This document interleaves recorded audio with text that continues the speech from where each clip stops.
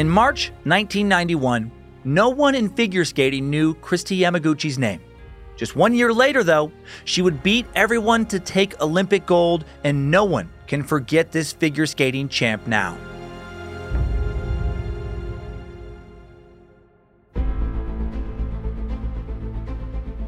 Hello and welcome to Incredible Feats, a Spotify original from Parcast. I'm your host, Dan Cummins. You can find episodes of Incredible Feats and all other Parcast shows for free on Spotify or wherever you listen to podcasts.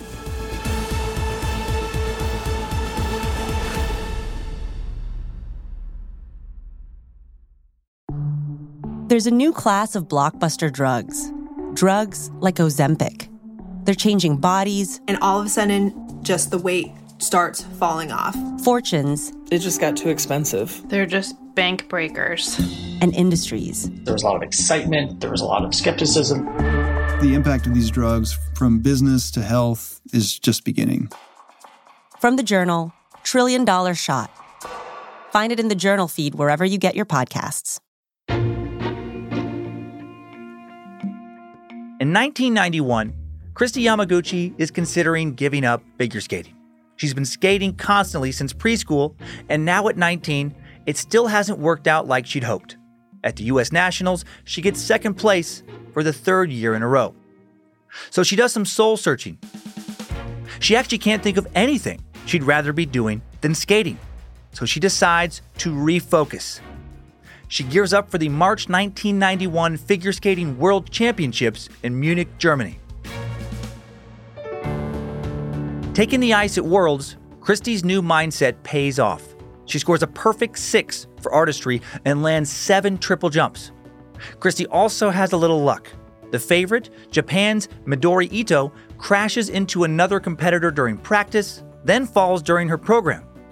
Kristi pumps her fist and laughs maniacally when she sees this. She even yells across the ice, "You suck, Ito!" Kidding, of course. She's classy. Tonya Harding, the first U.S. skater to land a triple axel in competition, lands another one here, but it's still not quite enough. Unexpectedly, Kristi wins her first major skating title, #1 in the world. That season, Kristi also wins the Nations Cup, dominates the Goodwill Games, and wins Skate America. Kristi makes the 1992 U.S. Olympic team, but as well as she's been doing, still no one expects her to take home gold.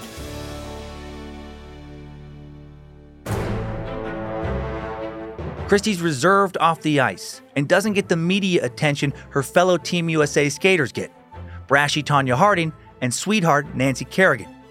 Nancy's so good, Tonya's ex-husband will infamously pay a man to attack her. Also, Midori Ito will be back in action at the Olympics, now with her own triple axel. If Midori or Tonya land their triple axel at the Olympics, it could mean instant gold. And if they both do, highly unlikely Kristi even makes the podium. The expectations for Kristi are so low, her coaches don't even initially plan on sending her to the opening ceremonies. She does end up going, though, and for the next 11 days in France, Kristi focuses on her skating, preparing by visualizing every jump and turn of her program in her head over and over. On the ice, her short program goes exactly right. Going into the long program, she's sitting in first. But historically, the short program was Kristi's strength, and the long program has been her undoing. Now, Kristi prepares to rewrite that narrative. In a glittery, black and gold V-neck dress, she skates onto the ice for the long program. 3 minutes in, she flies into a jump and flubs the landing. For the next 17 minutes, Kristi lays on the ice and sobs. They cut to commercials twice, only to come back to still find her crying. Yeah, right.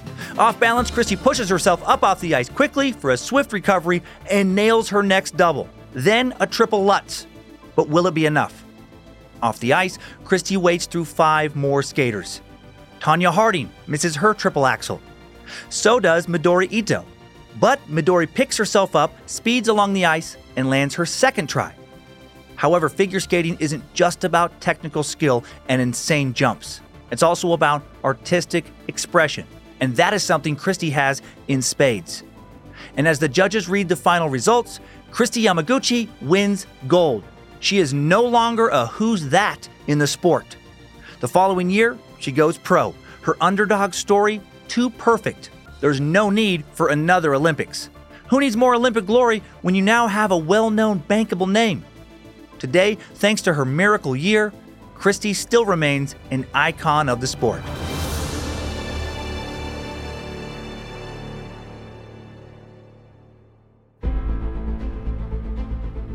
Thanks for tuning in to Incredible Feats.